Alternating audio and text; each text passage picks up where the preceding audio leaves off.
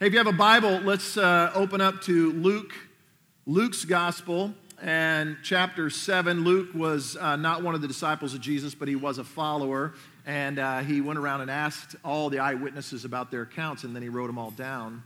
We're starting this series called Playlist, and if you're new to Core Church, my background, I spent about 18 years on the radio doing morning shows, and I love music. And the one thing I know about music is, I don't know why, but we either call it secular or Christian, and I don't know why we do that, and I'm not saying it's terrible to do that or whatever, but I just think it's crazy that we do that because music isn't secular and music isn't Christian. By the way, I've never seen a song get saved, so there's no such thing as Christian music. There's only Christian people, but I digress. But listen, here's the thing about music, and this is what I believe about music, is music falls in one of two camps. It either glorifies God or it does not. And that's your decision maker. Does this glorify God? Doesn't matter if it's on the radio, doesn't matter if it's sold in a Christian bookstore, it does not matter. Does it glorify God or not? And so what we like to do is take songs because there's something about music, and songs will define a generation. They speak for us, and we all have that song. You know that song that comes on the radio or that you have on Spotify or Pandora, and it comes on, and that's your song.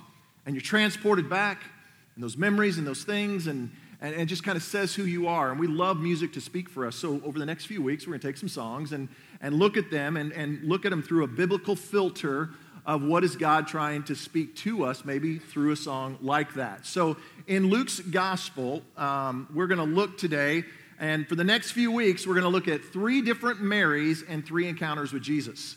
Now, in Scripture, if you ever study in the New Testament, what you're going to see is there's a whole lot of ladies named Mary. Any Marys in the house? Come on, Marys in the house. Do we have any Marys here today? No?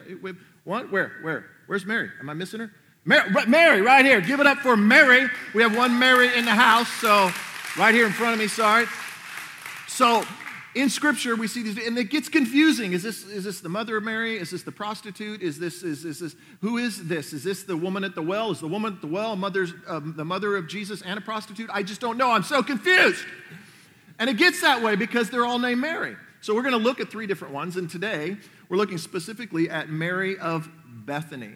Now, over the centuries, you need to know that this story has been often confused with different Marys. But as far as we can tell and as far as we can discern, most scholars now believe this is Mary of Bethany, and Mary was the sister of Lazarus. If you know the story from the Bible, Lazarus was raised from the dead by Jesus. This is the sister, and then there was Mary and Martha, and there's a story in the Bible about that. Mary is the sister of Lazarus and of Martha, and went on to become, after this story that we're going to read today, went on to become one of Jesus' closest friends. So would you stand with me? We're going to read some scripture here. Luke chapter 7. If you don't have a Bible, I encourage you to download YouVersion on your phone, and it's a great app, and I read out of the New Living Translation, so if you're following along on your phone, look for the NLT, New Living Translation. Go to verse 36. That's where we're going to start. This story that Luke gives us the account of. It says, one of the Pharisees, if you're new to church, by the way, a Pharisee, fancy word for a religious leader, okay, like a preacher of their day, asked Jesus to have dinner with him. So Jesus went to his home and sat down to eat. I like this. By the way, he's not doing this because he's excited to have Jesus as his guest. He's excited because it's going to make him look good. This Pharisee's really puffed up, full of pride, and he knows if I have Jesus at my house, I'm going to be the elite because Jesus is really cool and people are going to like me for that. And what I like, though, is this is what it's cool. Jesus shows up anyway. Even when you're full of pride, you can show up in church full of pride and Jesus will show up in your life. This is who he is and this is what he does. So he sat down and went to the home, sat down to eat, and when a certain immoral woman, by the way, this word immoral, she was a prostitute. She was a lady of the night. Roxanne. Okay, that's who she was, okay? My people. First service.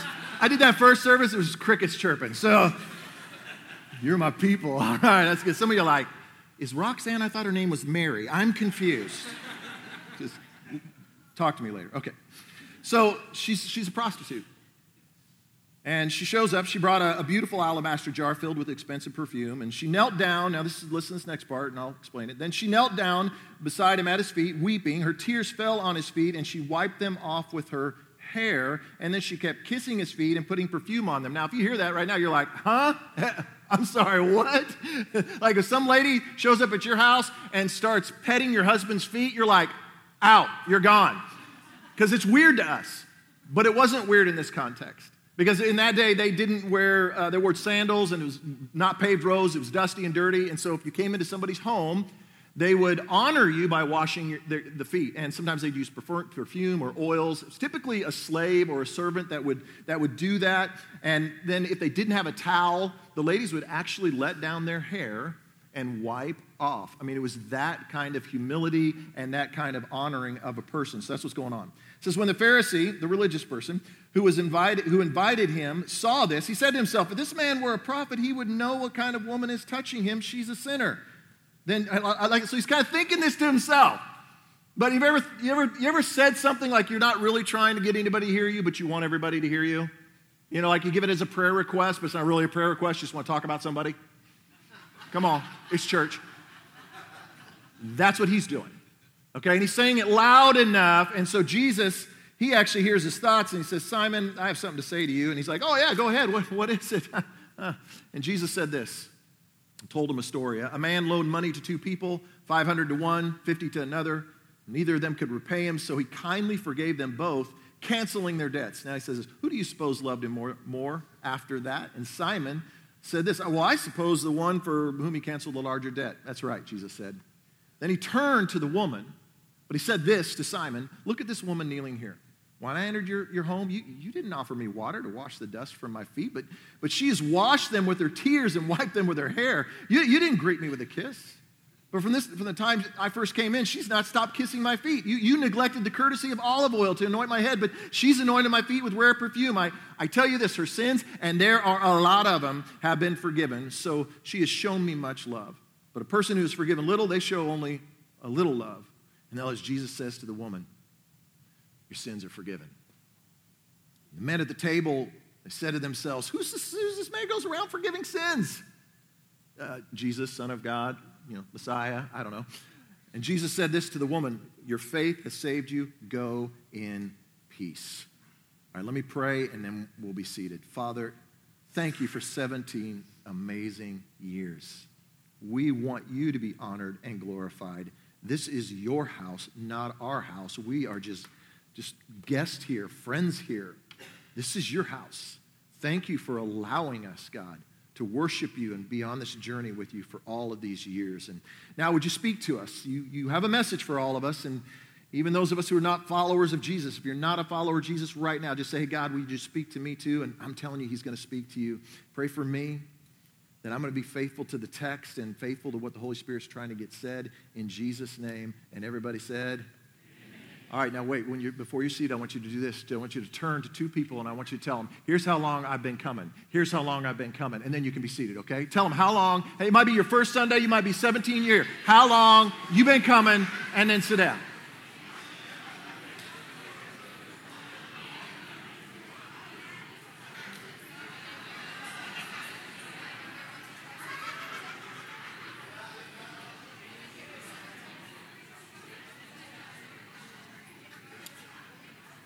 So for the last 2 years, I have really been working out, working hard, and trying to work with this. I've been trying to work with this, and it's gone okay. And but frankly, I've been a little bit frustrated. I do push-ups and sit-ups every day. I work out like 3 times a week, and I was really committed to looking good. And now here's the thing: not my arms or my legs. I'm skinny. I just am. But I have this. Okay, this thing right here. Can the men in the house over 35 feel my pain? If you have, listen, 35 hits you and it just goes boom, and I don't know what it is. Yeah, I just did that. It just comes out of nowhere, and it's frustrating. Even my daughter has come over to me, and she's like, book, book, and I'm like, don't do that. just to remind me. And I've been really, really frustrated because my goal 2 years ago, my goal was to tuck in my shirt. As you can see, I have still not accomplished my goal. I'm working. The day's coming. You're going to see this preacher get up here and you'll be like, he's got his shirt tucked in. God answers prayer. There is a Lord in heaven. But here's what I realized. I just really had this realization that, man, I am not to blame. Laura is to blame. It's all her fault. Because what happened is simultaneously at the time when I decided I was going to get in shape and work out and do things right, she decided she was going to start baking again. And I mean, she can bake up in the house. I mean, cinnamon rolls and homemade bread and on and on and on. And I was like, and being a good husband and for the sake of our marriage, I obliged and I ate it. And this is what I got for it. Now, I have a theory, and just go with me. Just go with me on this theory. Ladies, you love a guy with six-pack abs. Don't look at me like that. You look at me like that. You're like, oh, not me. No, honey, I like that little round thing. I like that. That's cute. Like some of you guys, this is funny, some of you guys, you like coming to church and you sit down and you're like, oh, no, and you do this, and you put your hands like this, thinking you're hiding it. No, this is just like an armrest, okay? It's like a shelf. That's what that is. It ain't hiding nothing, okay? But I realized, I was like, this is not I didn't do this to me. She did this to me. And so here's my theory. You ladies, you love the six-pack abs. And even Laura, because here's where I got my theory.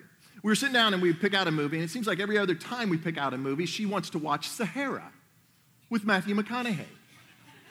We're halfway through the movie, and I realize why she wants to watch the movie. He doesn't have a shirt on the entire movie. And she's like, oh, no, I like the action. No, I love the action. Yeah, you like the action, all right. Yeah, you do, all right. But this is what you ladies, listen, this is my theory, okay? This is theory. I'm not a woman. I don't know. But it's my theory. I think what you ladies do is when you land the guy, you tag the guy.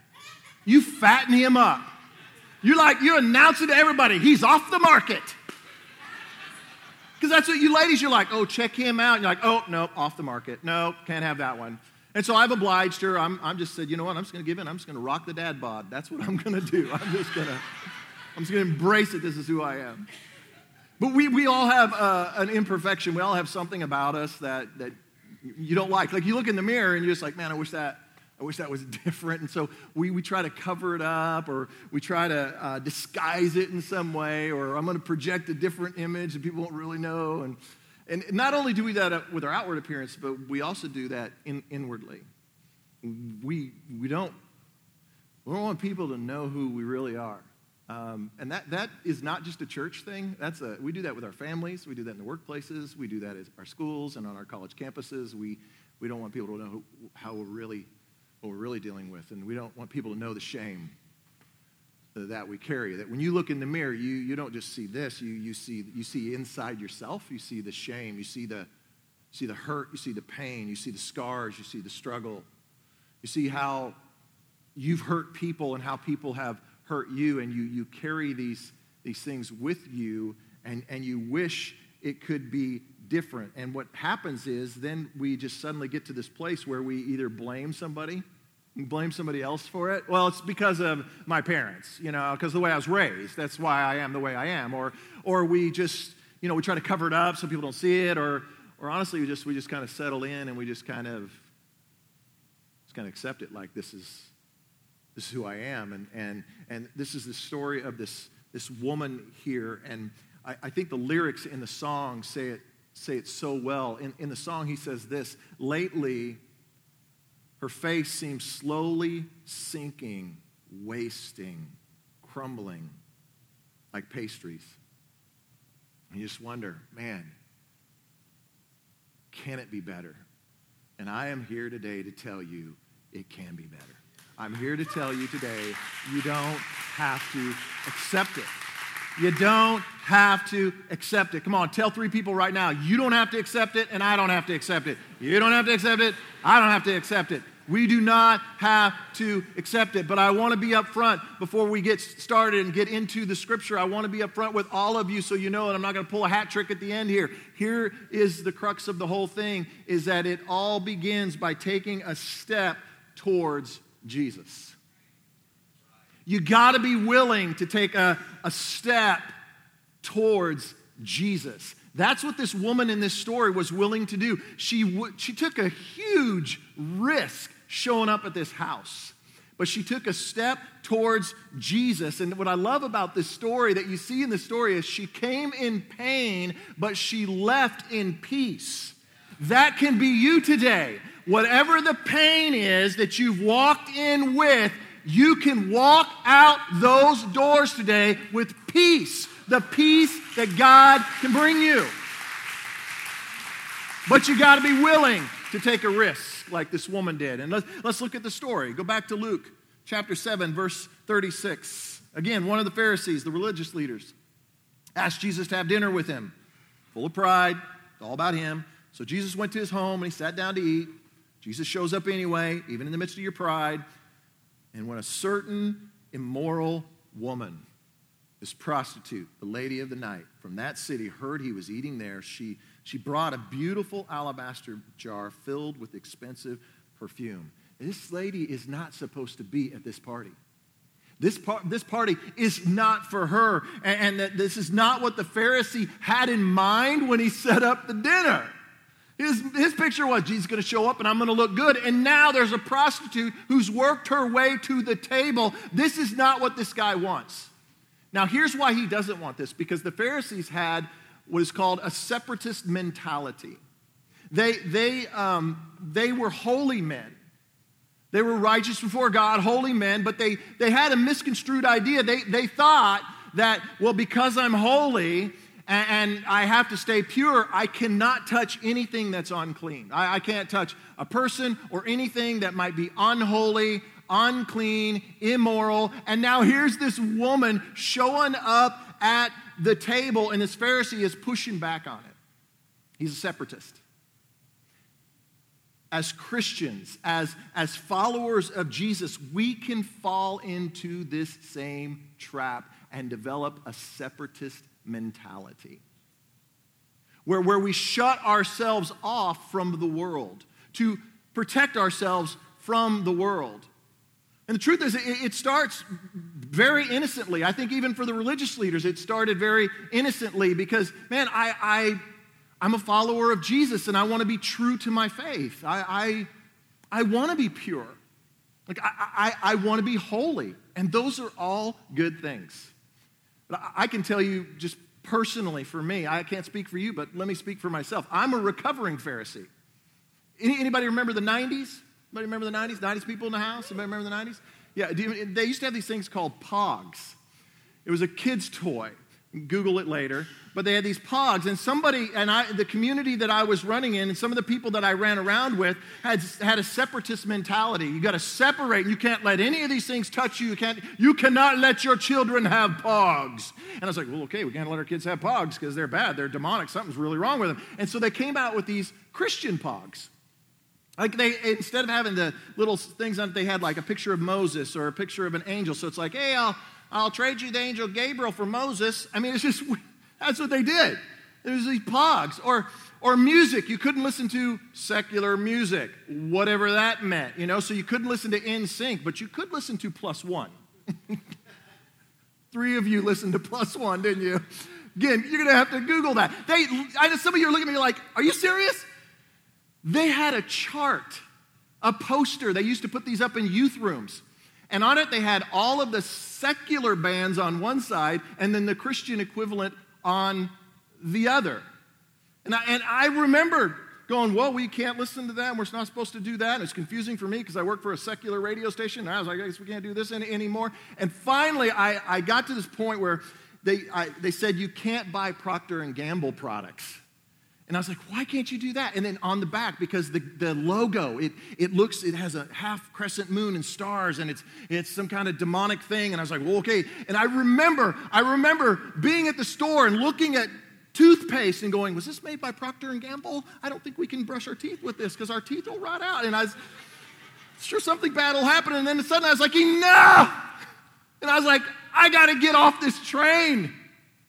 This separatist mentality. Like, I mean, you know, we even do it a little bit even today. I don't watch YouTube. I'm only on GodTube. I don't watch Netflix. I'm on PureFlix. Okay, I mean, just on and on and on. And we push back. And here's what I want to say to you today. Jesus was not a separatist, okay? Jesus was not a separatist, but he was also not a conformist.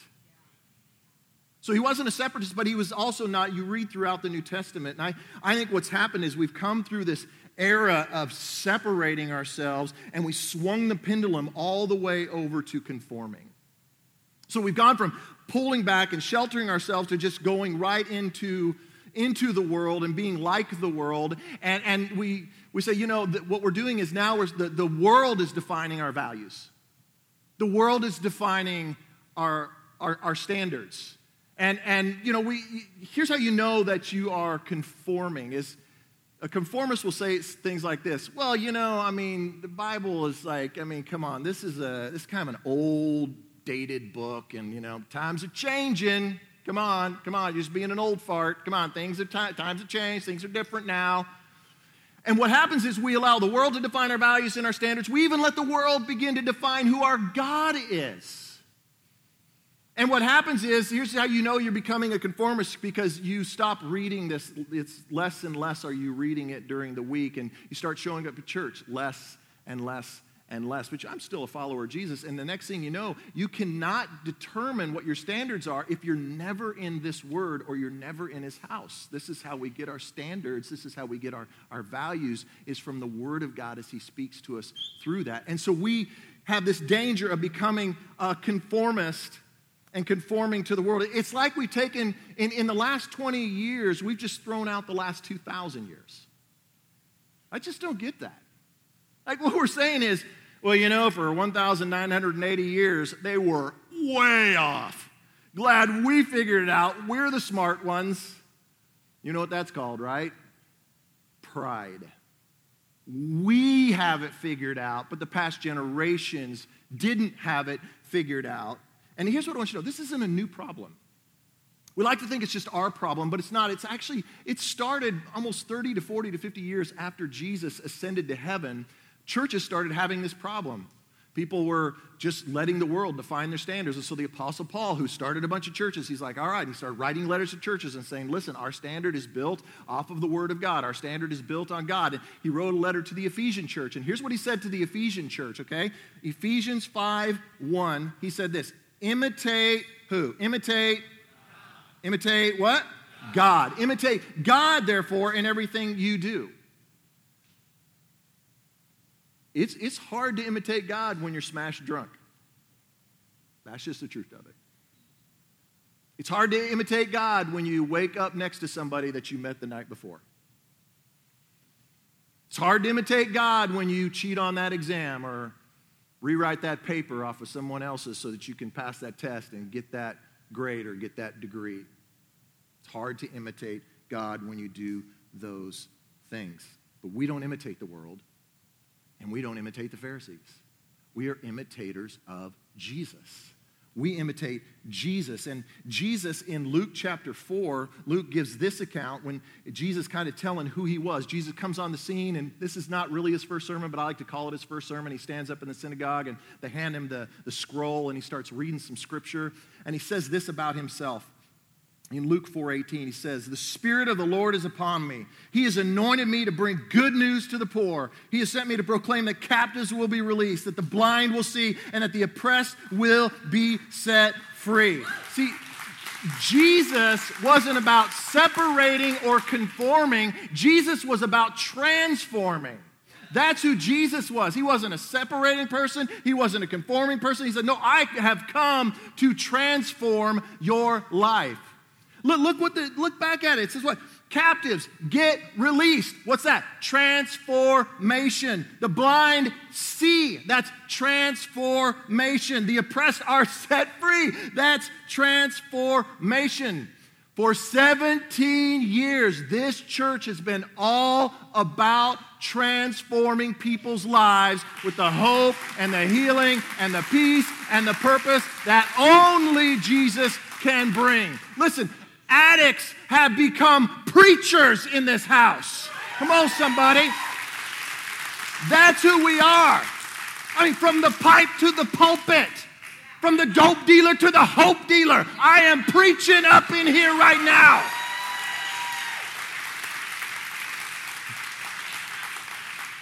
Some of you are like, what is he doing? What is he doing? I'm talking about Buddy Davis.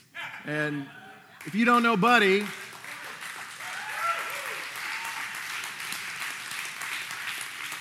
Buddy's one of my best friends. And I've had a front row seat and just been with Buddy, and I have been close, and we worked together in the office and done ministry together, did ministry together this weekend, intervening and trying to help a friend. And I talked to Buddy this weekend, and I said, hey, talk to me about what's going on. And if you don't know Buddy, he came out of addiction and then started a ministry called Celebrate Recovery, became an ordained minister in the Church of the Nazarene, and now him and his wife Alicia are running Abba Compassionate Ministries in just south of downtown Tulsa. Feeding the homeless, giving the good news to addicts and those who are struggling with addictions and hurts, habits, and hang-ups. And so I asked him, I said, how's it going? And you know, every week at Celebrate Recovery, every Saturday night, they have almost 200 people show up working through their addictions and their hurts and their habits and hang-ups. Over 200 people, almost 200 people showing up every single week. Okay, now, wait, it gets even better.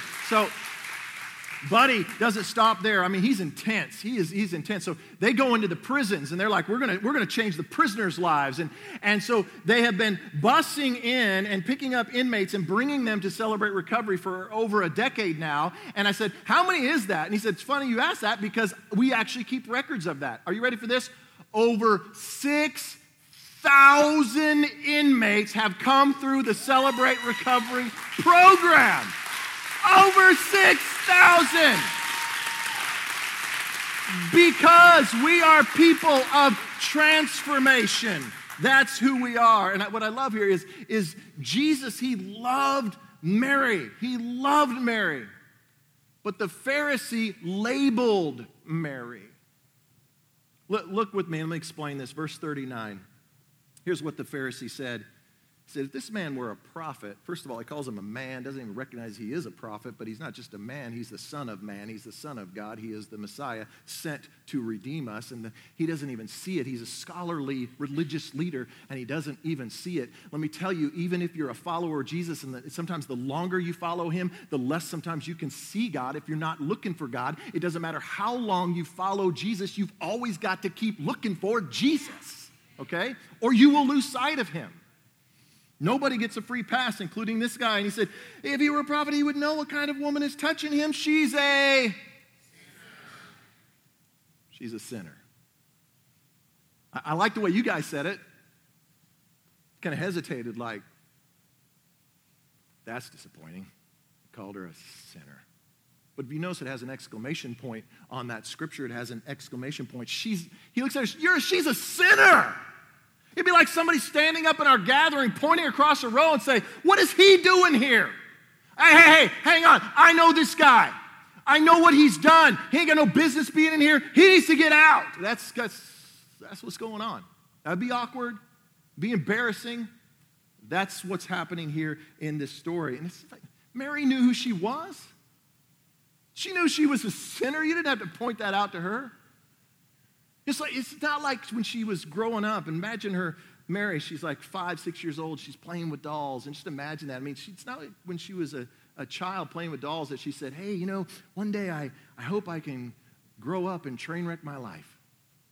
You know what I want to do? I want men to use me and abuse me. That's the kind of girl I hope I grow up to be. Sure would be great if I could grow up one day and be an outcast. And everybody would make fun of me. Nobody would ever really know who I am.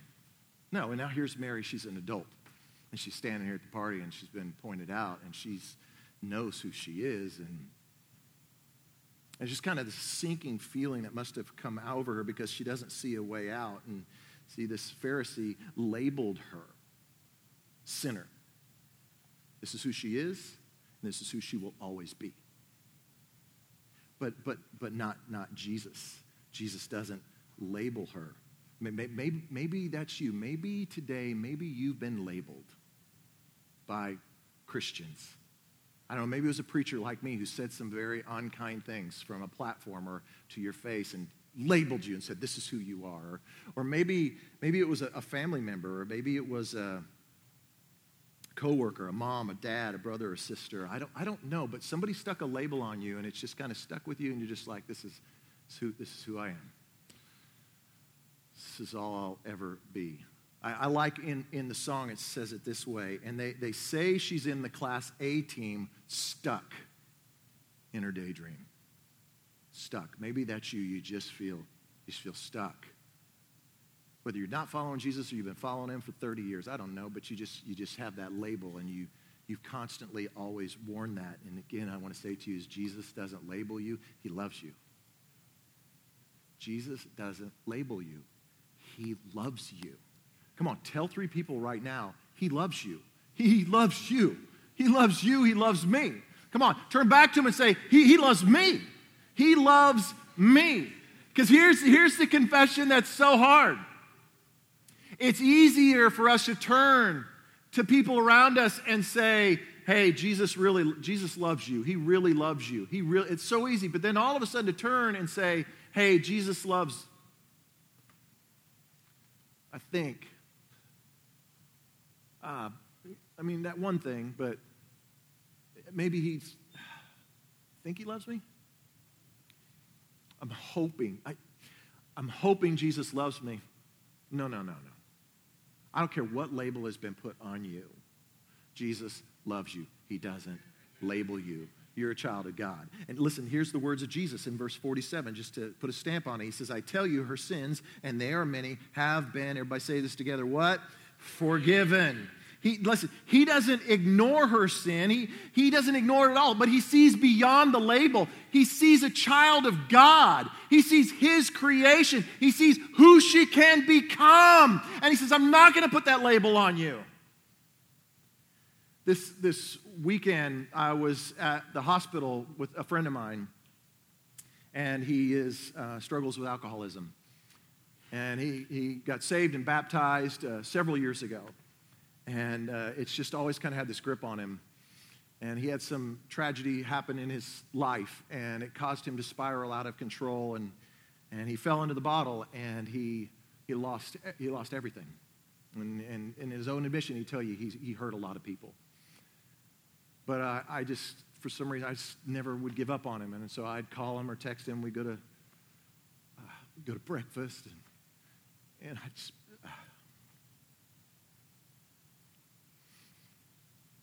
He's on my daily prayer every day. I see his name. Pray for him. God, just rescue him. And he showed up a couple weeks ago. And wasn't in really good shape. But he texted me, and he said, man, the people of Core Church are so kind. They're so loving to me. They're so accepting. And you know what I love is we don't label people here. We love people here. We reflect Jesus. We're imitators of Jesus. We don't label people. And you loved on my friend, and he called me the other day, and he was in really, really bad shape. And I said, man, you got to get help. And he's like, man, I really do. I know I need help. And so with the help of a friend and some family members, he checked himself into a hospital. And I went up to see him in the hospital this weekend. And he said, man, it's alcohol, and I'm just an alcoholic. And I said, stop calling yourself that. Now, I get it. I understand that we have these things to help us identify. But I said, stop calling yourself an alcoholic. That's not who you are. You're a child of God.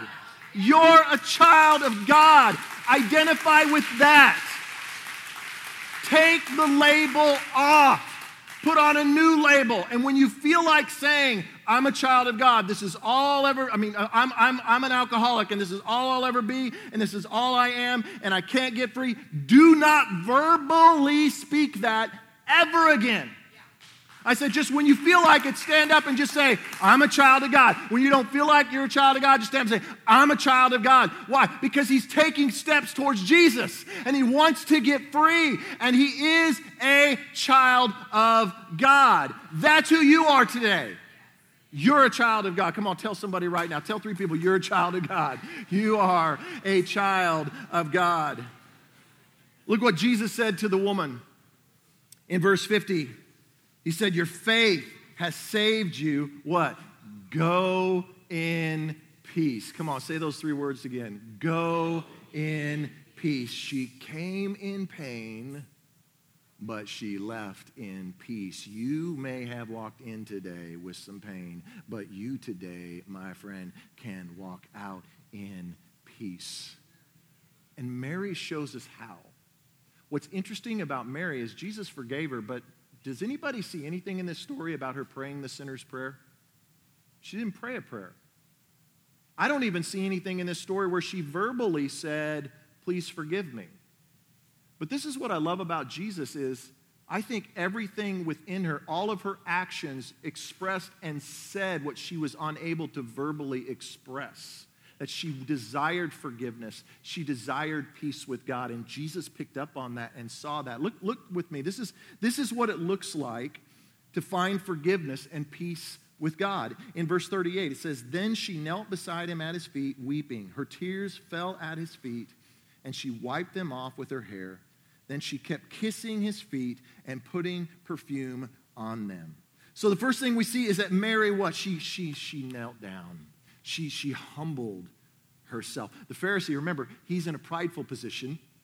It's all about him. But Mary in this moment says, no, it's not about me anymore. And that's what we come to Jesus. If you want to be forgiven, if you want the label taken off, if you want a new start and a new beginning, humble yourself before God. But she didn't stop there. It says that she wept. She wept so much. Like, in other words, she was broken over who she was. Are you broken over who you are?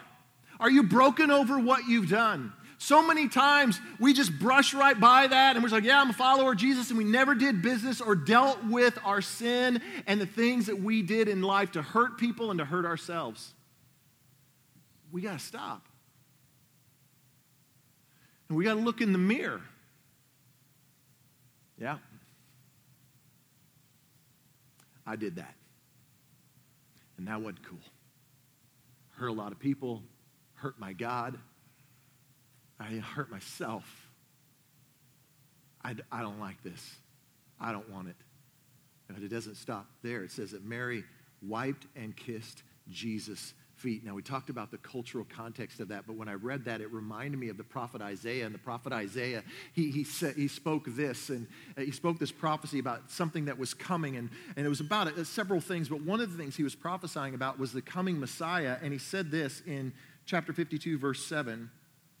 The prophet Isaiah said, how beautiful on the mountains are what? Say this together, are what? The feet. Mary's at the feet of Jesus. How beautiful on the mountains are the feet of the messenger who brings good news. The good news of what? Peace and salvation. It's like Mary, I don't know if she knew that prophecy. It doesn't tell us, but I just envision that she's all of a sudden she realizes these feet are pretty beautiful. They're pretty amazing because they brought good news and salvation to me. When's the last time you knelt at Jesus' feet and said, oh, how beautiful are the feet of Jesus. You came to me when I was a sinner, and man, you changed me. You brought salvation to me. You changed my life. That's where it's at. Mary recognizes you are the Son of God. You are the Messiah. You're the only one who can free me. She came in pain, but she left in peace. And you today may have come in pain, but you can leave in peace.